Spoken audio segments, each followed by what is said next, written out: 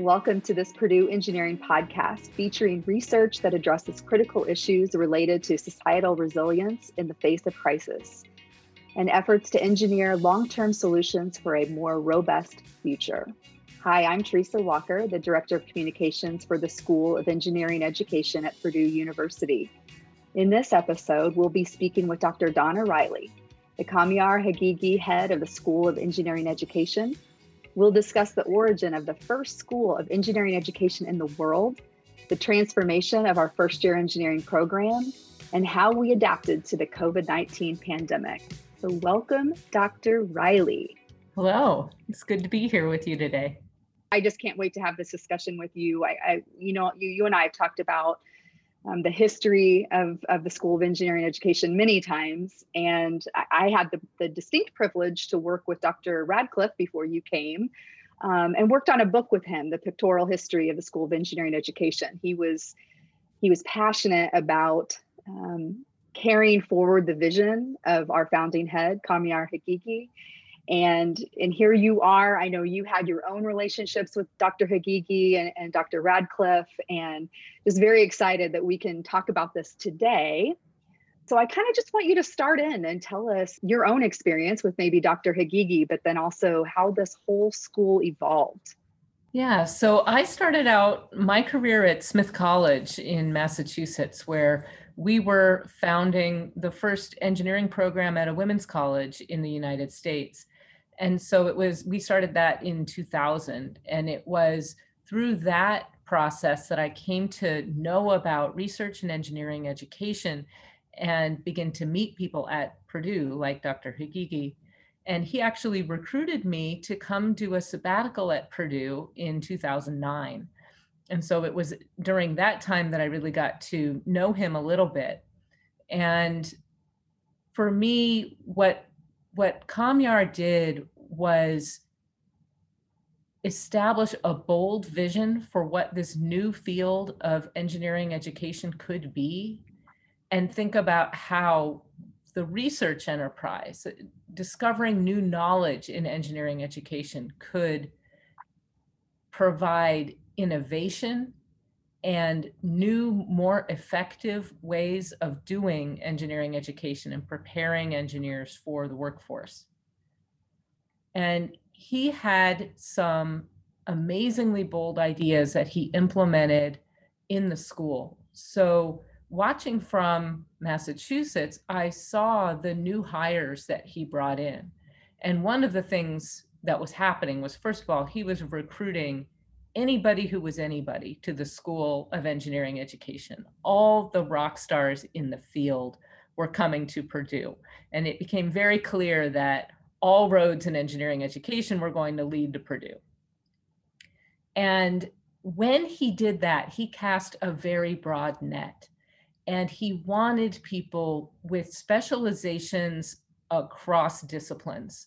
So he hired people, for example, with education backgrounds, and people with gender studies backgrounds, and people with science, technology, and society backgrounds, in addition to people with engineering backgrounds.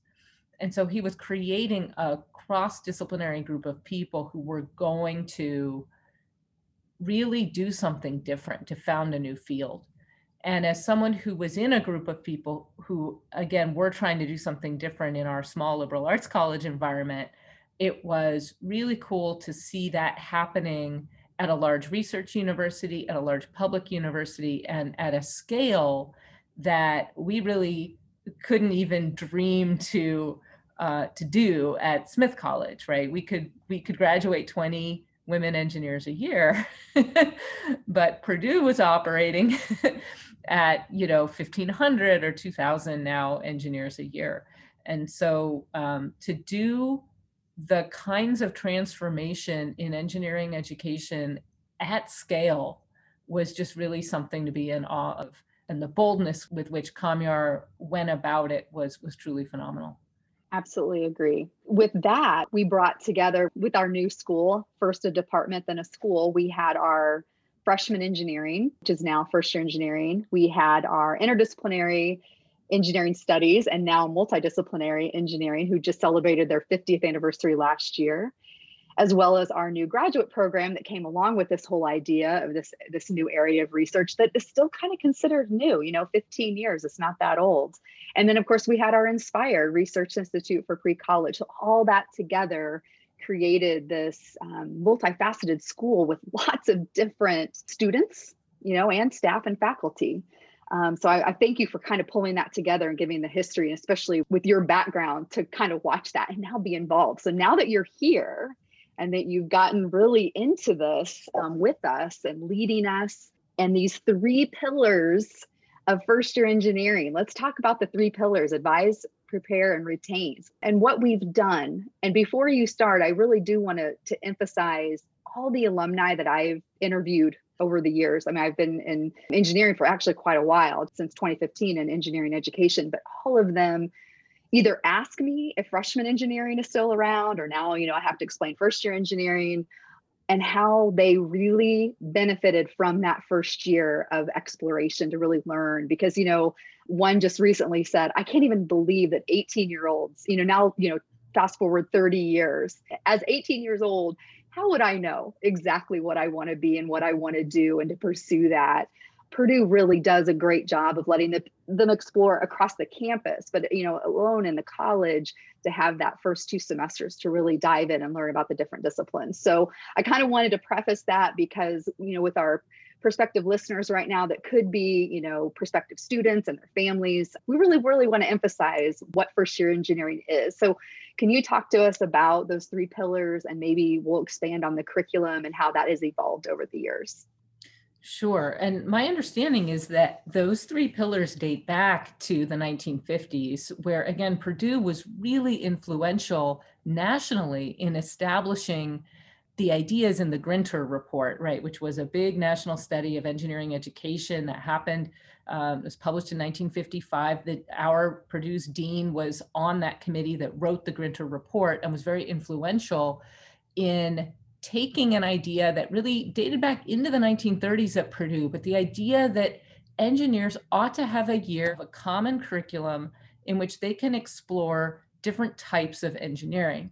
And they were confronting 2 different realities. One is that engineering is commonly not taught pre-college, and people needed time to explore and think about what kinds of engineering there are in the world and how they want to make an impact before specializing.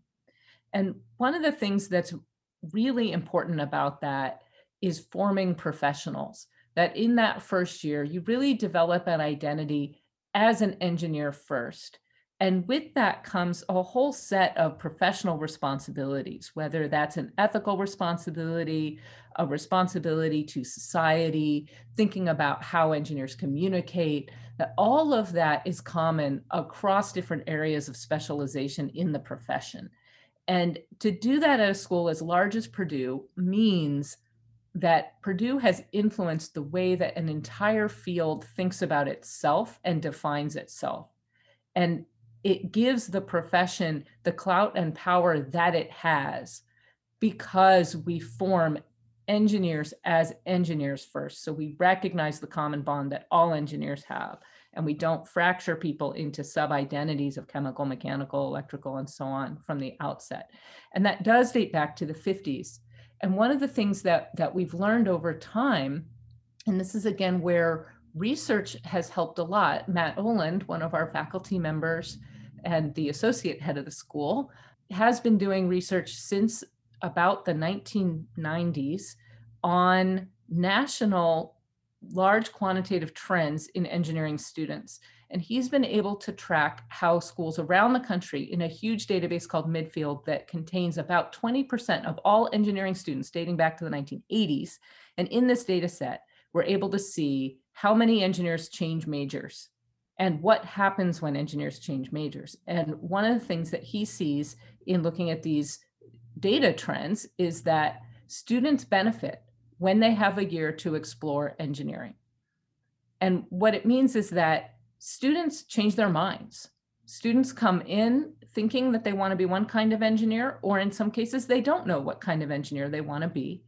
And they have that prerogative to change their minds. And what Purdue does is we allow students to change their minds without penalty. So if you change what you want to do, you don't have to go back and take another introductory class to a specific field of engineering. You don't have to go get a different course in physics or chemistry that your degree program might require. Instead, we agree. And that in and of itself, in a large university like ours, takes time and it takes commitment to get all the different majors at Purdue to agree we're going to require the same set of foundational courses for our students. But by taking the time to hammer that out and reach agreement on that, we're able to give our students a certain set of freedoms, freedoms to explore different majors and freedoms to switch back and forth if they need to over that first year in order to really try things out, learn who they want to be. And we hear all the time from the Office of Future Engineers how much students appreciate that, of not having to know as a high school student what kind of engineer they want to be. Some of them know, and some number of them know and they stick to it. But about half of students, as sure as they might be coming in, a half of them change their minds. And it has no bearing on how sure or unsure they are on day one when we ask them what kind of engineer they think they want to be. About half of students change their mind and pick a different major. I think it's because our faculty across the college do an awesome job selling their discipline, right? Because of their research and what they're doing, that students find their passion. They thought they came in with one idea because they saw a movie or they heard somebody talk about it, or their parents are engineers or their family members are engineers. They have some idea, but then there's either an ambassador or an upperclassman student or somebody in a club somewhere did something really cool. They're like, that's what I want to do. So yes, absolutely. Purdue does a great job giving them that exploration in that time. And on a personal note, I'm someone who didn't have that as an undergraduate. I spent a year taking all the basic courses in math and physics and chemistry, and then I had to choose my major without an introduction to what different flavors of engineering are. And I chose chemical engineering because I wanted to work on environmental problems, and found out my junior year that civil might have been a better fit. And it worked out fine in my case. I was able to go on and do a master's and PhD in an interdisciplinary program in engineering and public policy, where I worked with civil engineers, and I was able to use my chemical engineering training towards environmental applications, because chemies do work on environmental problems. And yet I do wonder about the road not taken. And it would have been nice as a first year student to have been able to see the whole landscape of how these things fit together and how different fields work together. I may still have made the same choice, or I might have made a different choice. I'll never know. But it's nice that Purdue gives students that option. And I think that's an enduring reality. Yeah. So you did ask me about one other thing that I didn't get to talk about, which is the 3 pillars of advising, preparing, and retaining. And so this is something that goes back, right? We set that. The Department of Freshman Engineering was formed in 1953. And at that time, the mission was advise, prepare, and retain first year, then called freshman engineering students. And the importance of that is recognizing a trifold mission. And this is something that is so important, because you cannot do just one of those things. We have to prepare students. I think everybody would recognize that. We're preparing students for a variety of different degree programs in engineering. And so we remain neutral and multidisciplinary in our approach, because we do have to cover what all different kinds of engineers might do. And then the retaining part is absolutely crucial. In this time when we're thinking about diversity, equity, and inclusion, it's especially important that we attend to equity and inclusion in our retention efforts. And then we also have to think about advising. And this is something where, by focusing on the whole student and where the student is going, how are they moving from their pre-college environment to the college environment? How do we guide them through that transition? How do we help them select their coursework? And how do we help them be successful in that coursework? And then what kinds of career introductions can we give them, and career advice can we give them to shepherd them along the way? So Donna, can you talk about how, I know our retention rates and our attendance rates are much better than they used to be, especially when you look back across the years, and especially when we made some big changes in our curriculum and how we teach in our classroom. Can you talk a little bit about the retention and kind of maybe that history of what we did differently that has made all the difference? Sure. I think that some alums, if there are any alumni listening to this podcast from a certain era, I've heard alums talk about a course called Sleep 100 that may have been taught in Elliott Hall. And there was a huge auditorium situation where there was one lecturer at the front of the room and a lot of students were disengaged. And so some of them would sleep through class, some of them would not attend class, and there might be a proxy that they sent to sign in for them, that's something that was going on. And so when we had the opportunity to build Armstrong Hall and to really think about what would an ideal setting be for first year engineers, we used engineering education research to think about how do we engage students better. And we did a few things. We changed the class size from what was then 1,500 students or so to sections of 120. We set up those students in the 120 student classroom facing each other in a dynamic environment where they could be doing hands-on design learning with a team of instructors. So there would be a faculty member from the School of Engineering Education alongside a graduate teaching assistant and 4 peer teachers who are undergraduate students who have been through our first year engineering program. And with that team of 6 people, we now have a basically student instructor ratio of 20-1. And so that gives you a small class feel, and each of these individuals can go and interact with students who are working in teams. So you end up with about 30 teams in the classroom and 6 people. And so now you're dealing with 5 teams each. And that's a very manageable thing to do in a classroom. And by having something that's going on that's engaging students directly in active learning, and by having the accountability of teamwork happening, now students are coming to class. So we saw attendance go way up, and we saw student learning improve, and we saw retention improve. So we were able to measure all of those changes and provide hard evidence of the value of active learning and the value of investing in students in that first year so that they're learning how to work in teams, learning how to communicate in engineering, and learning a whole bunch of things about the field of engineering, what different kinds of engineers do, and being able to try that out in real time with their colleagues. And I'd be remiss if I didn't mention, the investment of our industrial advisory board members from big industry who bring us their expertise. We luckily get to meet with them twice a year, but a few of those come and actually help in our first year engineering sections with industry related problems. Our board is fantastic, right? And they most of them are alumni. So they've been through Purdue engineering and they come from all different disciplines. So we have graduates from the School of Mechanical Engineering, graduates from the School of Industrial Engineering, and electrical engineers, chemical engineers. And so they're able to interface with our students and show a whole bunch of different career paths. And they're able to give that kind of, I've been there, I know what I'm talking about, I work in industry, I'm where you want to be. Let me tell you that it's important to learn how to work in a team. Let me tell you that it's important when you go on a job interview that you can express yourself well and that you don't have typos in your resume. And to hear that from someone other than a college professor is super effective. So when those interactions happen, I find it really helpful. And a lot of our advisory board are also recruiters. So they see the senior class and they know, and they can advise us based on what they're seeing in the senior class, how we can improve the work that we do with first years.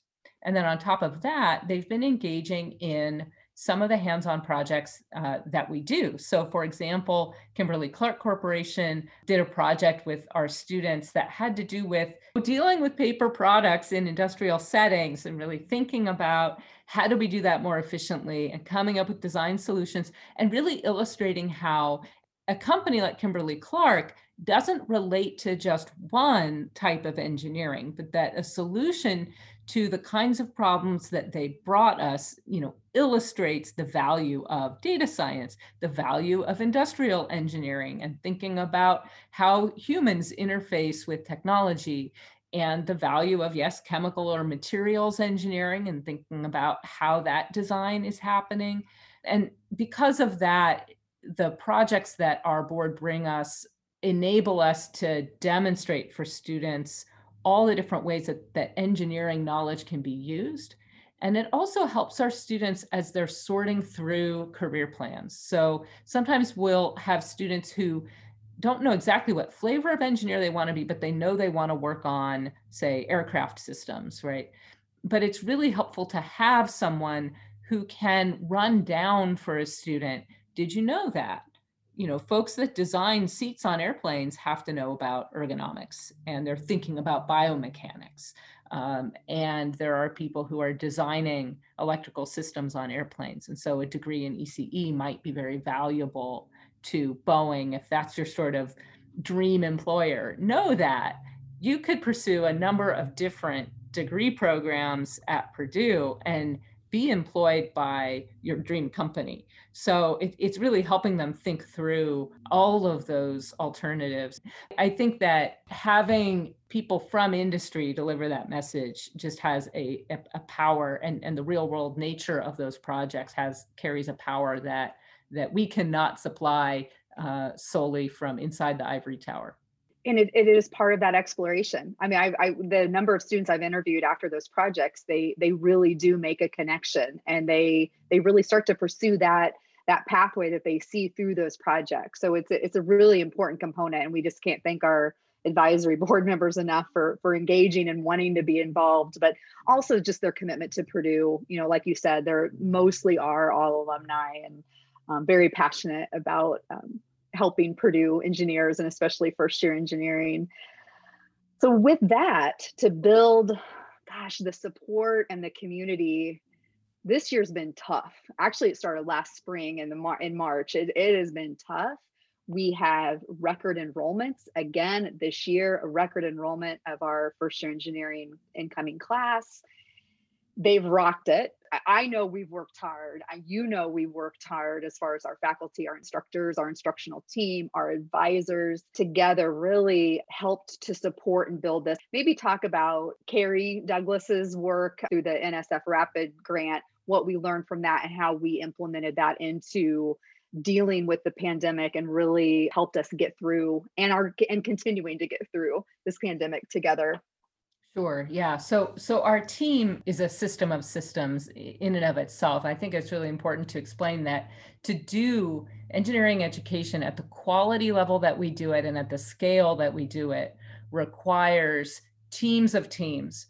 And so, as you mentioned, we have a team of instructional support folks, instructional design people who can help implement changes in our engineering curriculum. And that keeps us innovating at a steady pace. And then when a crisis like a pandemic happens, that innovation goes in a more rapid pace and requires a level of kind of creativity that we were able to pull off because of the team that we have and the way that team functions.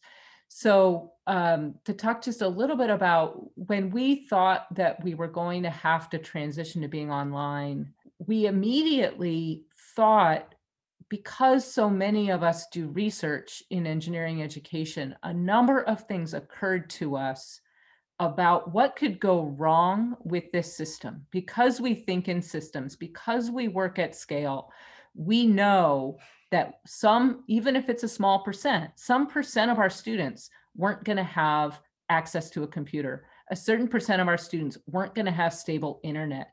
And so before our students even left campus, we were touching base with them and asking them what they needed, and getting our laptops that we keep. We have a bank of laptops in our first year engineering classroom. We got those into students' hands before they left campus so that they could have a dedicated machine for first year engineering. And some of the students told us that action saved them, not just for their success in our class, but for the rest of their first year engineering program classes, that they were able to do better in physics and math and chemistry and computer science and the other classes they took, because we had thought about that, because of our attention to those kinds of details in the education system.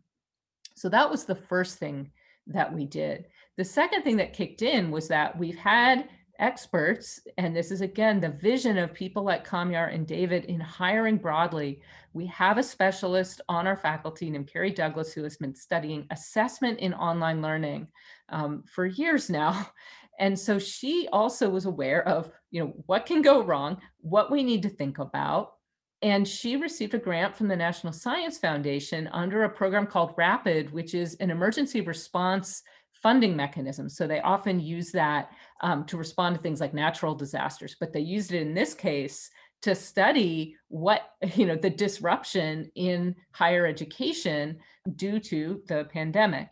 And so she's been able to see kind of how, not just how classroom activities and learning has changed through the pandemic, but also how students experience support or a lack of support, and mechanisms that we might be able to bring in to support student learning that are what you might call co-curricular supports, and to really understand the students' experience of isolation that I think we've all been experiencing in the pandemic, but knowing how that would play out, knowing how we could intervene in that. And so our first year engineering team, led by Isabel Jimenez, our assistant head, was able to really design a series of opportunities for student engagement. And so throughout the summer and fall of 2020, we've been implementing these, and some of them are online and some of them are on campus, but we've been engaging students in a holistic way. So it's everything from, using Gather.town, which is a cool sort of like gamified avatar-based meeting ground that sits on top of Zoom so that students can find each other.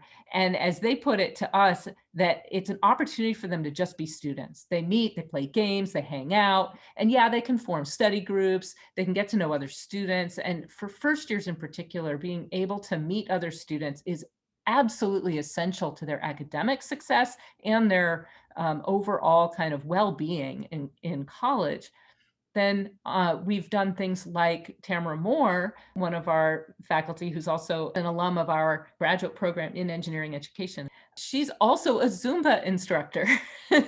So she was able to host a socially distanced Zumba activity, which again is engaging students in a different way, but we're getting them out there physically so that they're able to sort of connect their overall well-being and their academic well-being with their physical well-being, and knowing that self-care is really important. It's also a social activity, so students were meeting each other. Again, it's a way for first years to meet each other, albeit socially distanced. They were able to meet some other students that shared a common interest in Zumba. So not to mention, it was a fun time to get out and dance. So all of those kinds of opportunities, and there's a long list of those are just two examples, have made engagement important. And so whether students are with us residentially or whether they're connecting online, that level of engagement is what makes the difference. And Carrie's research will back that up. It's what makes the difference for students in their ability to be successful in their studies, right? But also in a more holistic sense. Yeah, I participated a couple times myself in Zumba, and I love the fact that they did the online version too, so that our students who are studying from home, wherever that may be in whatever country, right? We have them spread out everywhere. We're also able to participate. So very thoughtful process to include everyone. So I loved that. Well, Dr. Riley, I know how important this community is to me. I know how important this community is to you and to our students. And I thank you for your time and discussing the history of the School of Engineering Education and where we are now. Be sure to listen to our other Purdue Engineering podcasts and see the show notes on the podcast website for additional information about the School of Engineering Education at Purdue.